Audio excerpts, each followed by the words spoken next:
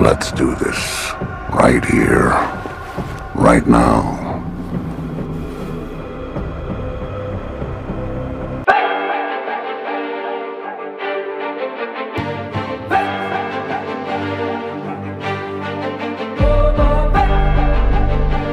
I'm Steve Lascalzo, and this is The Way. Welcome to our weekly recap and discussion of the Book of Boba Fett. It's our last one. All 7 episodes are now available to stream on Disney+. The series started with Chapter 1 all the way back in 2021, 4 days after Christmas. The Book of Boba Fett, like The Mandalorian before it, gives episodes both chapter names and numbers. Chapter 7 is also known as In the Name of Honor. The descriptions available on the show's Disney Plus page read, Boba Fett and Fennec Shand face an escalating conflict. Last week, I felt like I immediately had to get work on a recap. If I hadn't already committed to doing that this week, I probably would have just gone back to bed Wednesday morning and let my thoughts get more clear. This is only a 7-episode series, and I think the first few episodes really convinced me there was a bigger story coming together than what actually ended up playing out. At times, even deep into the finale, I thought we were heading toward the showing of a creation of a new type of family. We seemed primed to be setting up an anchor point out of which all other shows were going to connect. Now it seems much more likely that The Mandalorian is that show, but I really thought Disney was creating its SWU here. I thought the history we were seeing, the growing pains Boba Fett was going through, and in a way putting us through, was setting up a hub, the spokes of which would branch out from Tatooine to The Mandalorian, Ahsoka, even Andor. Instead, we just got another fun show, and that's totally fine. Let's talk some Fett. Think it through. The director credited for Episode 7 is showrunner Robert Rodriguez. Writing credit goes to Jon Favreau. Once again, he's being credited solely. The show page says the episode runs 61 minutes. But I like to tell you how much time you need if you're skipping the previously on segments and the Star Wars interstitial before the action starts. So that, if you don't have time to stick around for all the concept art or credits, you know how much time you need. For that, you only need a little more than 53 minutes.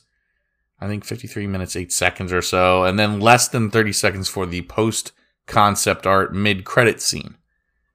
The concept art and credits have at times this season revealed great secrets.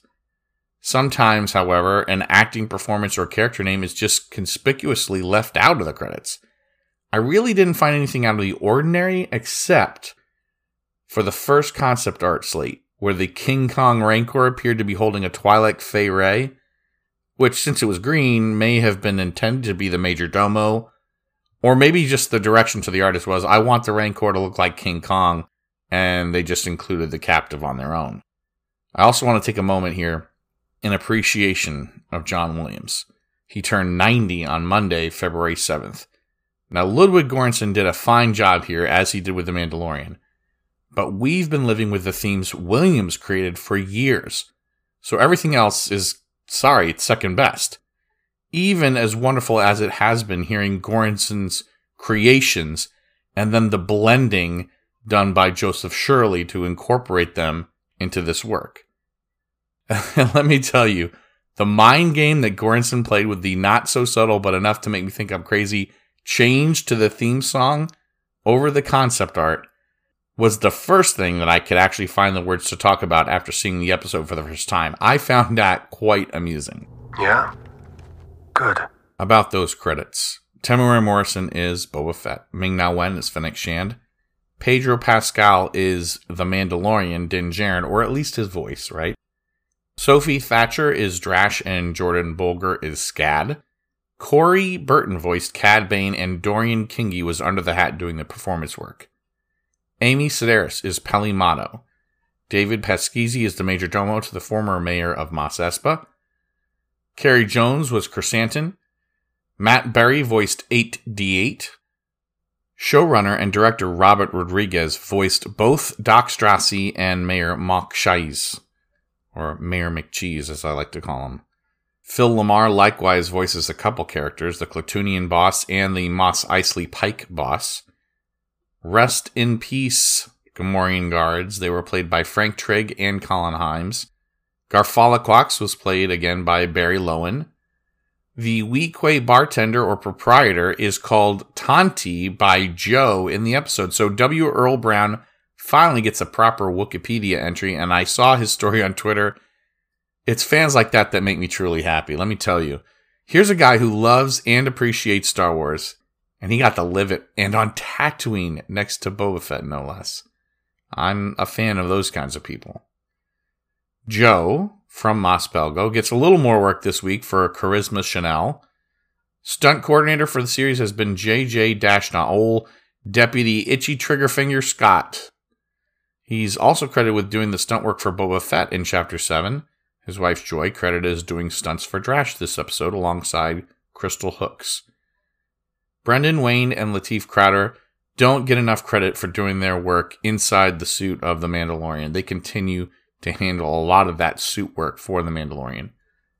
This week it was Mammy Speed Ito doing stunts for Fennec Shand. Mandy Kowalski handled stunts for One Less Toothed Pelimato. Liddell Preston is credited with stunts for Scad. Jamie Alexander once again provided the action for the Mos Eisley Pike boss. Andre Saenz Hudson did so for the Pike Capo. And Doc Strassi stunt work was done by Stephen O. Young. Performance capture also plays a part in how we see the characters. John Rosengrant did the capture work for Mayor McCheese, Mokshies. Ardashir Radpour, who played Kaba Baez a couple of episodes back, did the Klatooinian boss capture work. And when we come back from a short break, I'll begin the recap and discussion part of the show, so please stick around. I suppose you'll be heading out. I'm not. Episode 7's first shot is an aerial look at the Mos Espa town crater, or the town center. I started taking notes for this by trying to nail down exactly where the sanctuary is in relation to Town Hall. I tried to see if it was possible to tell by the blast. Maybe there was a fire damage spread on the scene. Maybe I could tell by the stuff hanging in the streets. But even considering Chrysanthemum's walk directionally from the city hall to the sanctuary later in the episode, didn't help me. And honestly, for details so small, I wasted a lot of time on that. The establishing shot of the town leads to one of the sanctuary exterior, and then we head inside where Boba Fett and Fennec Shand are surveying the damage. Fett says they're at war, and there might not be much left of the town when it's all done. When the episode started, I thought maybe we're going to get Garsa Fwip crawling out from under a table or something in the sanctuary, but it was quite clear that everyone in the club was a goner. I wonder if we had gotten something like that, and then maybe Max Rebo coming to the door to start his shift, and Madame Garza says, hey, we're closed, and then he'll have to look for a job somewhere else. Maybe just something hopeful out of the beginning. But it certainly set a gloomy tone. I think that was the intention. Din Djarin walks in, I guess fresh off his conversation with Cobb Vanth, although I'll talk about that in a moment. He believes the town is going to ride in and save the day, right? Mos Pelgo. Fett believes him, sort of, and says they should go back and wait in the palace for the Pikes. Fett has rebuffed counsel from Shand repeatedly in the series. But the first time Scad and Drash speak up, he not only listens, but he almost immediately agrees to their plan. Now, to be clear, I do think it's a better idea politically not to abandon the town. But I just question whether this weakens Shan. I understand she's a mercenary who hasn't gone through the sea change that Boba Fett has, but she also, in a sense, owes him her life. But should she be throwing away her second chance just because he thinks this is the better political move? Again, I happen to think Scad and Drash are right not to abandon the town. Only I also don't think from what we've seen that the Pikes would do anything to the townsfolk. Those are their customers. They also wouldn't attack the palace without a superior force. Those Scorponeks wouldn't have matched up against a Boba Fett ship or a starfighter, right? It would have either bought them time or escalated the conflict. In the end, I don't know that anything is much different, except there is one big difference that is a huge unknown benefit to staying in town. The betrayals by the families later might not have happened, which means there still would have been this underlying threat. So staying in town meant the families overplayed their hands, and as a result, they get wiped out. Now, there's no way Drash and Skad knew that was going to happen. Honestly, it also hinges on the help they get later from two parties they have no knowledge about, but that does end up with a better result for Fett. That was fast. Were you able to hire any foot soldiers? I mentioned how the Mandalorian came in fresh off his meeting, but I think the order of the scenes is a little off. Fett and Shand are there at the sanctuary the morning after the bombing. But then we cut to the night before where Cad Bane goes in to meet his employers, and they just bombed the sanctuary. Din Djarin and Vanth had met during the day before, so there's a night cycle in there, and then there's a morning after the bombing. The timing and the order of the scenes is just a little off. On top of that, Luke's X-Wing lands that same night in the same town as Bane and the Pikes meeting. He's got Grogu inside. Well, Luke doesn't. R2-D2 does. Bus driver R2-D2. Now, Cad Bane's meeting shows us what Fett is truly up against. We find out for sure Mayor McCheese was in on things, but not the bombing, he says. He's got 2 stomachs to go with 4 throats, it turns out. We find out it was indeed the Pikes and not the Kenton Strider bike gang that slaughtered Fett's tribe. And Bane has an idea on how to draw out Boba Fett, since they have a history. We can only assume it's going to be, the plan is to prey upon one of Boba Fett's old weaknesses, which we can assume is pride and honor from the slate.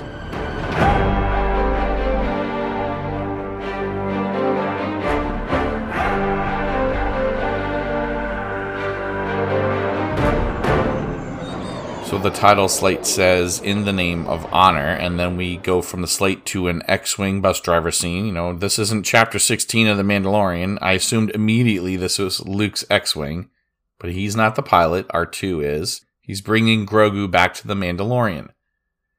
Peli Motto's spiel about registering with the New Republic was a nice touch, showing just how little regard people have for the new sheriffs, so to speak. Anyone with an X-Wing is just assumed to be the law. Peli sees Grogu, climbs the ladder to the pilot seat, and she calls him Bright Eyes. R2 corrects her, but she says there's no way she's calling him Grogu, which is perhaps an acknowledgement of the unusual name. But it's also telling people, you can call him whatever you want, just spend money on his merch. Let me say hello to my old pal. Well, hello, Bright Eyes. How little does Luke care about him, though? I may be reading into this, but I don't think so. Luke is being petty. Luke and R2 do not know Peli Motto. R2 has no instructions like give him only to Mando, apparently. What happened with I will protect him with my life? Maybe Luke did tell R2 to drop him off on Tatooine. Maybe R2 ignored a specific command not to leave him with anyone but the Mandalorian. But I ask you, does that seem likely? Sure, Peli seems to know him, and Grogu seems to know her, but that's like my neighbor going to pick up my kids from school. That's not going to happen. At the very least, not coming himself is petty. He's got no other students yet, and no other duties at the moment.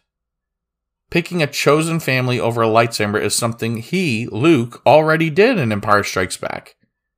Hey, I know it cost him a hand, but maybe his willingness to sacrifice himself also ended up leading to his father being saved. Well, Grogu is better off with Peli anyway. What do you have here, huh? Something shiny. Well, look at you all fancy.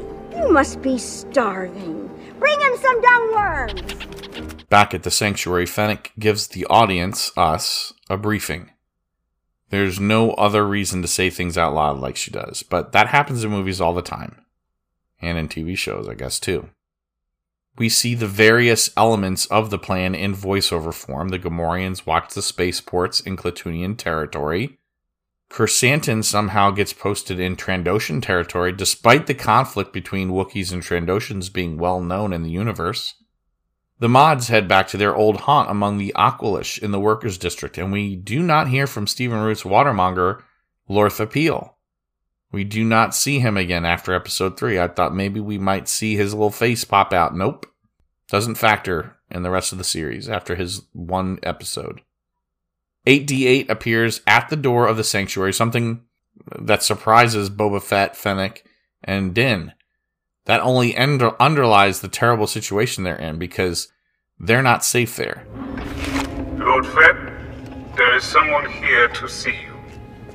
I thought you said nobody could sneak up on us. It's Cad Bane walking in for another showdown.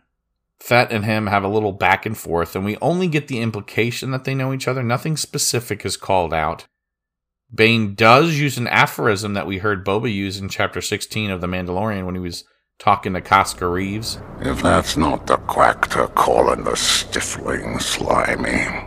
He then tells Boba that not only should he not count on reinforcements, but we basically get a search your feelings, you know it to be true moment.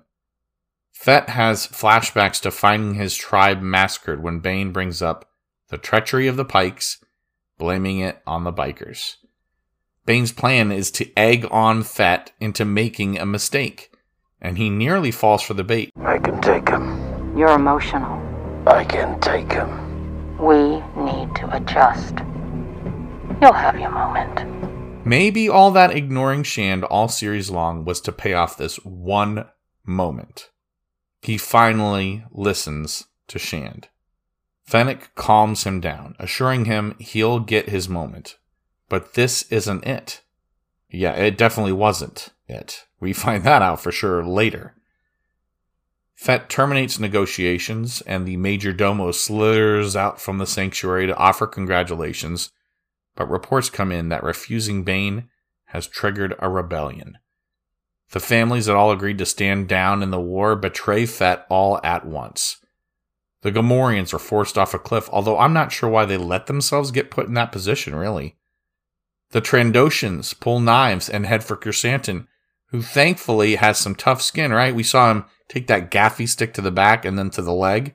He kept on ticking back in episode 3. Well, he gets swamped with the reptiles in this one. And the mods are set upon by Aqualish. 2 of the mods actually do get shot, so there's some consequences here, I guess. I mean, I know the Gamorreans died too, but wow. Back at the sanctuary, Fett once again listens to Shand. She suggests taking out command and control. The Major Domo gives up they can be found in the Desert Survey Office. That's the building where the Pike boss is running the spice trade. Shand takes off, but not before stopping by the Workers' District to save the mods, and they're thankful. Hey, thank you. Manners. I like it. You're welcome.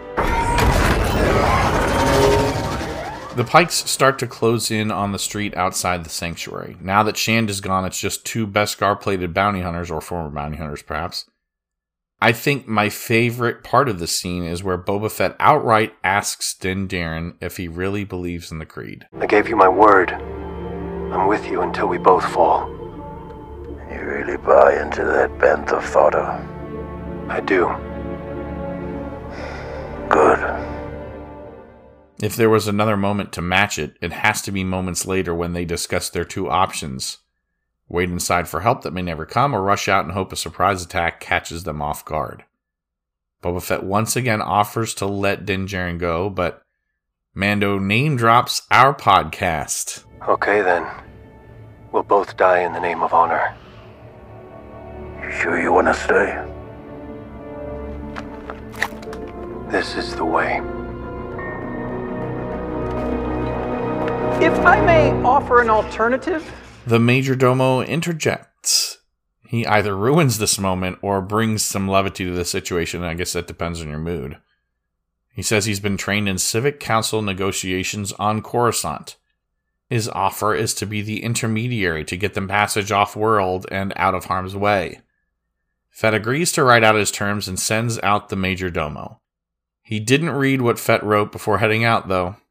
He says that he holds a tablet bearing the terms of surrender, and the Major Domo tries buttering out the Pikes with a mention of the obsidian cliffs of Obadiah. but when the Pike Capo presses him to read out the terms, Fett uses some flowery prose to tell off the attackers.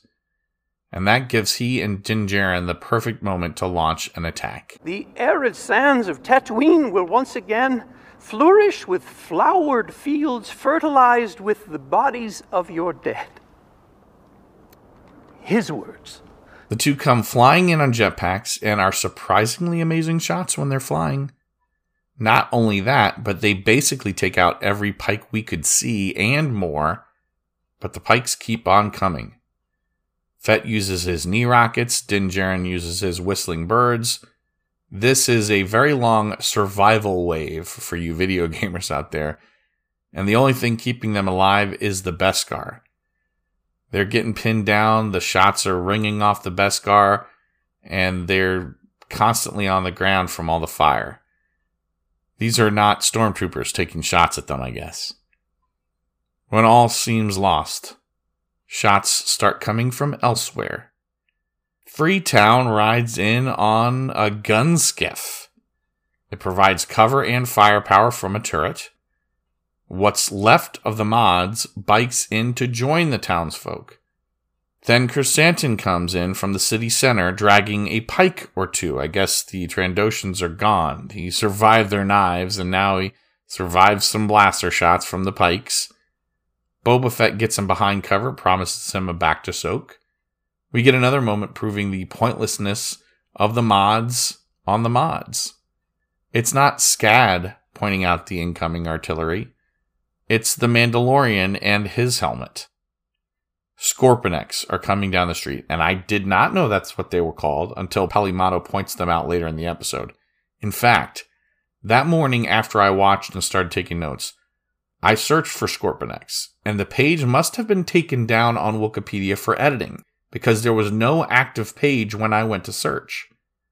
Later, I saw there was an entry created something like 2 years ago, but it cites Legends materials. I feel like I have to say it over and over again. Legends never was canon. Unless they bring it into live action, it doesn't count. Live action always takes precedent. The movies take precedence first. Then the shows, the TV shows, live action shows, the cartoons, or the animated shows, I guess you'd say. Legends is not part of it. Not at any point was Legends canon. Not even the day that they were released were they canon. Not even back then. It's not even worth arguing. I don't even know why I do it. They are most definitely canon now in this form. My first thought was these were simply Droideka 2.0. Master, destroy us! These canon Scorponeks, see what I did there, are formidable and shielded. The turret can't get through. Boba Fett's jetpack missile can't get through. Flamethrowers don't work. The dark saber gets used but doesn't get through the shield. And there is a line from Din Djarin about why. Our energy weapons can't get through and our kinetic weapons have too much velocity. Fett asks Din Djarin to fend them off, the Scorponeks, until he can get reinforcements.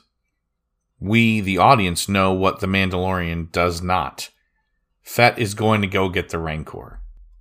He jets off and Mando runs off to draw one of the Scorponeks away. The other one's still attacking the group that's left. Chrysanthemum's heavy blaster can't get through. He tries slowly pushing through with his knuckle dusters, and he does have some success, but the Scorponek knows he's there. It uses its leg to swat him into a wall. Drash and Scad help him to his feet, and then Scad does this completely unnecessary spin move. Now, it's in character for the mods as they are, but everyone I've talked to this past week thinks the mods are terrible. And there's a sizable amount of people who I watch on, or listen to on Twitter and on YouTube. They also think they're out of place. I went to a card game Friday night, and me and the guys talked about the shows we were watching. Boba Fett came up. Universally, everyone who saw the show did not like the design of the mods. Not that they were mods, but no one liked the design. It wasn't that a group like that existed. It's that it existed as it does on Tatooine. I know Din Djarin does it earlier in the episode, but it looks much cooler when he does it. And if you need to know the difference between a guy in a long coat and a guy in full Mandalorian armor doing spin moves, then we're not even having the same conversation. Mando! We found you! I got a surprise for you! Turn around! What? Turn around! Can't hear you! I feel like I have to backtrack. If you like it, that's fine. But other people, you have to understand that other people don't like it. So Mando was running through the streets of Mos Espa, we just heard. Peli Motto somehow comes across him and calls out to him from the droid rickshaw. It's the same kind we saw earlier in the series. I think there were Aqualish or no, Biths were on them. It's also the kind that Padme and Anakin rode in Attack of the Clones. Apparently, she doesn't put together that she's having to yell over gunfire and explosions, that they're in a dangerous situation. She's all happy to see him. So Mando hitches a ride on the back, and they try to stay ahead of the Scorpionic. Meanwhile, the mods and Mos Pelgo townsfolk retreat to the OK Corral, and they get pinned down. That's kind of what it looked like to me. Drash says she grew up close by, and she knows if they keep retreating, they're going to be left with no cover and cornered. So she suggests she finds a way to a high spot to snipe down. Now, we heard Joe's name come from Vanth, but we never heard anything but W. Earl Brown's bartender character called Weequay, which is a type of alien, not a name.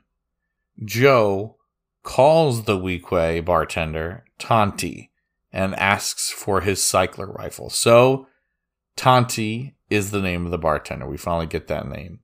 And he gives up his rifle for Drash's little Derringer. Good luck. Let's go. Cover us. The scene cuts to the rickshaw, and Grogu reveals himself to a surprised Din Djarin. And then when he leaps into Daddy Din's arms... I'm supposed to get all goosey and blubbery. Well, forget it, pal. You get the wrong guy. That's exactly what Attila the Hun said. But when he saw his mother, Niagara Falls... Din sees him wearing the little shirt, and he doesn't know the choice that was made to get him there. He's just so happy to see his little buddy. Peli calls out to cut the cute moment, but they're being chased by a Scorpionic, right? So Grogu's there because the Force works in mysterious ways, she says. In our world, people say the Lord works that way, and though he does, it's just another parallel drawn between real-world religion and the Force. Peli and Grogu and Mando and the pit droids all go flying. No sign of the BD unit, and of course no R5 or Treadwell. Mando, though, makes an NFL championship-worthy catch, grabbing Grogu in the air and rolling over and keeping him safe on the fall. But Peli, she loses a tooth. It looks like they might be done for when a monster appears. The Rancor, barely visible over the rooftops, looks almost like shots that we see of Godzilla going through a town. It claws itself up over a building, and on top is Boba Fett. He's riding his, I don't know, what do you call it, a pet? It clashes with the Scorpionic, and though it can't bash through the force field, it certainly does apply immense force. Din Djarin sees an opening and approaches from behind. The Darksaber still can't breach the shield, but the droid shifts most of its power to the threat up front, the Rancor. And that lets Din Djarin walk in through the shield, and he jets up on top. The Scorpionic then fires at the chest of the Rancor, and we see it's got a thick hide because it's hurt, but not badly. Djarin cuts off one of the guns, and I still don't know why plunging the Darksaber right into the area above the Hal Red Eye doesn't destroy the thing, but he's tossed forward, and it even brings down a pincer leg onto him. It would have severed his leg right there if it hadn't bounced off the Beskar. So we know that the legs aren't built of it, right? They're not made of Beskar because we heard from the armorer that Beskar can pierce Beskar. So it doesn't look like we ever got a payoff of that. Look, I'm glad there isn't, because I don't want to pirate Mando with one leg, but still, that amount of force coming down on an armored thigh would still probably break bones. Grogu steps out, and I thought we were going to see him force crush the thing or something like that. maybe just levitate it, but he pulls a joint pin out of a leg, and the Scorponok falters. Boba Fett has the Rancor leap in, and his command to tear it apart is an echo of something Palpatine told Anakin early in the Revenge of the Sith. Kill him. Kill him now. I shouldn't. Do it. Do it. Back at the OK Corral, once again, we're shown how wasted the actual mods are when Scad zooms in on Drash. Completely unnecessary. It only underlines how dumb the mods are. We've seen several chances that they could have shown us that the mods that they do to themselves have some special use. Now, maybe I'm wrong. Maybe that is the point. But he can see her with his naked eye. He doesn't need to zoom in 4 times. It's not even like 20 times zoom. Maybe the designers were trying to show us how dumb mod culture is, both in the Star Wars universe and in the real world. Well, if that's the case, then mission accomplished. You're allowed to like them. I think they're dumb. I'm not calling you dumb for liking them. There's a difference. If you're calling other people names because you think you've got some aha gotcha moment, you don't. You don't have a gotcha moment. Your argument is just as bad as the others, or just as good as the others. Just don't call other people names. Oh, that you understand, huh? Joe and Drash do snipe down to give the girls a triumph, but it's Boba Fett and the Rancor onto the second Scorponok that's the main course. The townsfolk and mods are in awe of the monster versus droid battle. I don't have a problem with everyone sitting it out. There's not much that they've been able to do so far, and firing might only hit the Rancor or Boba Fett by mistake. The Rancor rips off a gun, even uses it to shield a blast, and then it puts a thumbnail through the halide, tears off the other gun, and impales the control center with it. That brings a cheer from everyone watching, and Mando shouts to direct the group to chase down the fleeing Pikes. There's no quarter here. We see the Major Domo in hiding, and Palimano protects him, a nice nod to the previous work that Amy Sedaris and David Pasquisi have done together in the real world on, different projects. Now they're united as actors in the Star Wars universe. Nice head tails. Come on, get behind me, pretty face. There are a few awesome scenes of the prowess of the Rancor against the pitiful Pike stragglers. They get shot, tossed, smashed to bits, and yes, even eaten. We've got a problem, though. The townsfolk and mods run toward Boba Fett and the Rancor to chase the Pikes. If you go back and look, you see they're running towards the Rancor. I know that they seem to make a right and go down a side street, but Cad Bane shows up soon after, and no one is nearby. There's tumbleweeds blowing by, basically. No one's around at all, except for him, Cad Bane, and Boba Fett. Bane uses his flamethrower to disorient the beast, and that throws Boba Fett. And it climbs off, rather than try to crush Bane. Bane and Fett have a classic showdown here. It's clearly worse for Boba Fett. He's tired. He's been fighting. He just rode a Rancor around. He just got knocked off. And he's also old, tired, and rusty. Now, Bane is an old man too now. I've known you a long time, Boba. One thing I can't figure. What's your angle? These are my people. I will not abandon them. Like the Tuskens. Don't toy with me. I'm not a little boy any longer. And you are an old man. But Bane knocks him to his feet with some gunfire and then taunts him. Now's about the time you jet off to your Bacta tank. He says he's got his father's blood pumping through his veins, and he says he's always been a killer, maybe insinuating that he's soon going to share his fate, but unfortunately for Bane, he took off Boba Fett's helmet.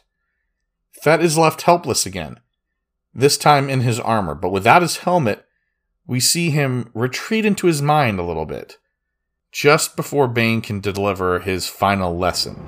Look out for yourself. Anything else is weakness.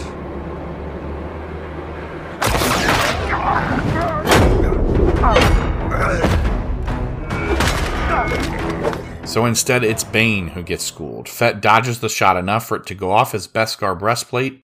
He pulls the gaffy stick from his back, using it to knock the blaster from Bane's hand, gets to his feet, knocks Bane back, and then pulls his leg out from under him with the curved part of the stick. Then he knocks a second pistol out of Bane's hands, and then glowers over him with a rage that we saw him meet out on stormtroopers on Tython. He's got that same look in his eye. Now it's Bane's turn to make a final play. I knew you were a killer. He tries to use his flamethrower, but Fett blocks the attack and then plunges the sharp end of the gaffy stick right into Bane's chest. He wheezes, gasps, goes limp. He's dead. Yes, I know, folks, his chest respirator is blinking, but I think that's just to keep a door open in case they want to bring him back. It's much more likely that he's a goner. It looked like he was wearing a military jacket of some kind. I don't know what the backstory behind that is. I have no idea if other Duros needed life support systems, that's the type of alien he is, or what the light blinking really means, but the mood and the tone of the scene tells me Fett won this duel.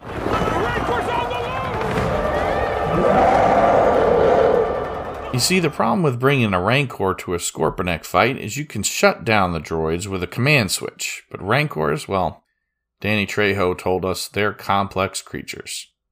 Everyone is shooting at the riderless Rancor, and Mando says it's scaring it.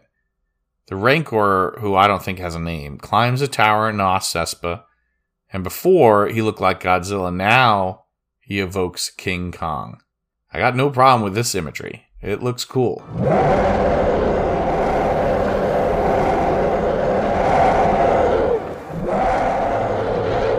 Din Djarin tries flying up and riding the Rancor, but he's not imprinted on it, remember. It rejects the rider. It smashes him through a building. And then tries biting off his head. I'm surprised the teeth didn't pull off the helmet, but it tries twice to bite down on his Beskar helmet, and then it throws him through a wall on the ground, and that knocks him out. Then it gives a roar to Peli, the Major Domo, and Grogu, who are cowering nearby, or maybe just Peli and the Major Domo, because Grogu doesn't seem afraid. He just walks right out. The Rancor seems curious. What is this walking snack? It must be thinking. Grogu extends his hand, and the first thing I thought was the animal connection that Ezra Bridger seemed to have in the Force. Maybe this was a nod to that, or maybe it's just another Force power that Grogu knows instinctually. Think of all that Luke could have learned from Grogu, not just teach him. The Rancor calms slowly until it falls asleep right there in the street. And that took a lot out of Grogu. Remember, he likes to fall asleep after exerting some of the Force. He cuddles right up next to the Rancor. And what a fantastic image that would be on concept art. I can't believe we didn't see, or maybe we did and I just missed it, of Grogu just curled up right next to the Rancor. Over in Mos Eisley, we're wondering if Fennec Shand ever arrived. The heads of the families are there with the Pike boss, and the mayor is demanding answers. The Pikes plan to cut their losses. That might be a problem for them if everyone stuck around, but no one's going to get the chance. Like an unseen monster in a thriller movie, Shand blasts the two guards outside, but we only hear it. We don't see it. The people inside get on alert, but shots ring out from seemingly impossible angles and takes out everyone but the mayor and the Pike boss. A noose or rope comes down from the ceiling, hangs Mok Shai's, his bones cracking in the closed captioning, it says. All that's left is the Pike boss, shooting at nothing, staring at the doorway. Suddenly he gasps and collapses. Fennec is standing there with a blade, bloodied green from the Pike boss. No one's left. She leaves. Back in Mos Espa, the town is happy to be rebuilding. Gone is the threat of the crime lords. Lord Boba and Master Fennec walk the street. They're presented with a Melu Run melon, one of Hera Syndulla's favorites. It's the same kind that the Major Domo ran into with his speeder when he was getting chased by the mods, and they fell on him, kind of like a scene out of Back to the Future. Fett's arm is hurt, though, from all the genuflecting that has to be done back and forth. Fennec mentions he should soak in the Bacta tank. Yeah, that's a cure for everything that ails you, right? Boba says it's being used. The implication at first I thought was, hey, it's Chrysanthemum. Remember, he promised him. But then Chrysanthemum shows up.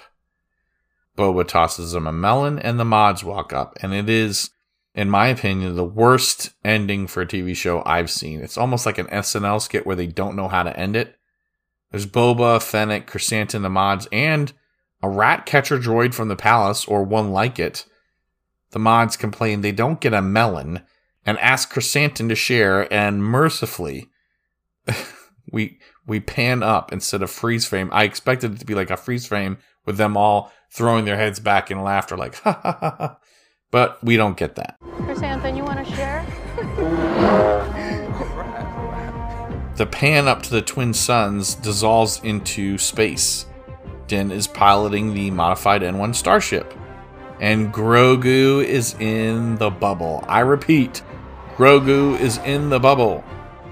Every podcast and vodcasts, everyone I watched or listened to did the same as us. And they speculated that when Pelimato put in that bubble, it was for Grogu.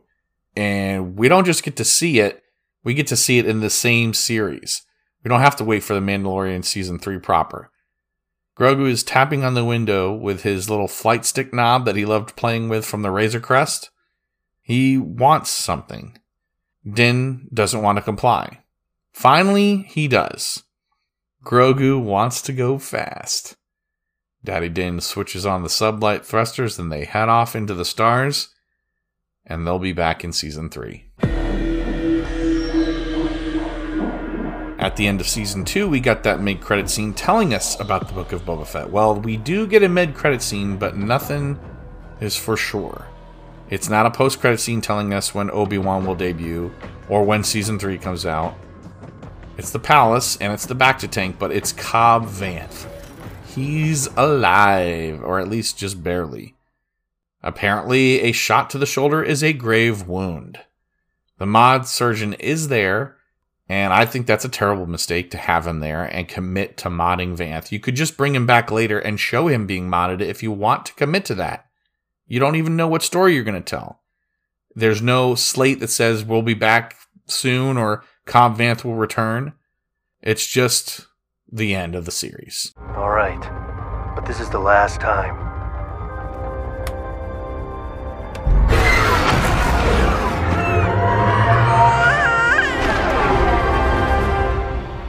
I hope you enjoyed today's podcast. I think I've already talked at length about my issues with this series, but allow me for a moment to talk about something different. We didn't get a backstory for Boba Fett. We got an interlude that shows us how Boba Fett survived the Sarlacc pit.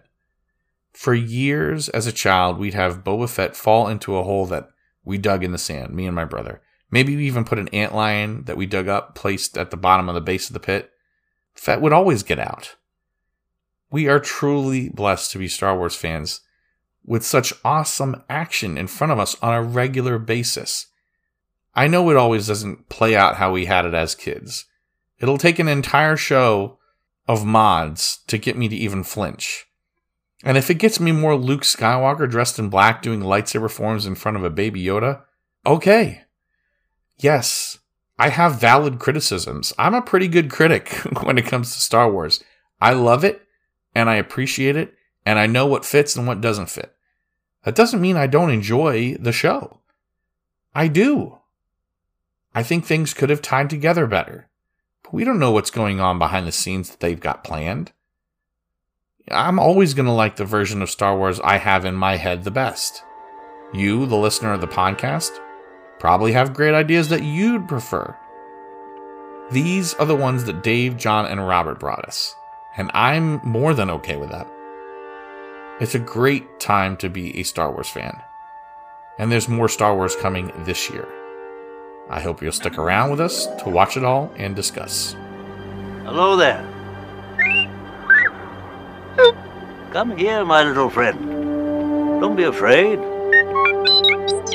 For the last time this season, I'd like to thank Cufflinks.com. They're not a sponsor of this podcast episode, but they did stick with us, not just through December's Christmas rush. The company chose us, and we chose them right back. Now, our discount code is no longer active, but I hope you'll still check them out and consider them for Father's Day and Mother's Day gifts. And hey, if you reach out to them, let them know you want them to continue to support us. Maybe we can get you a code to shop in May and June. Obi-Wan is coming up, right? Thank you again, Cufflinks.com.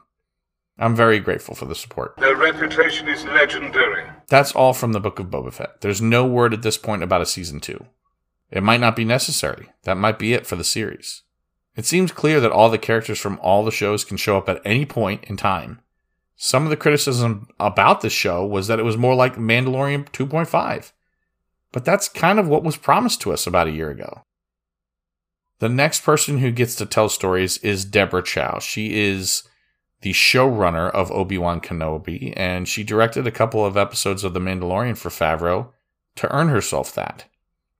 The series is only 6 episodes long, and it appears that it's going to debut May 25th. That's one of the benefits of waiting so long to put out the main podcast. We get a solid date.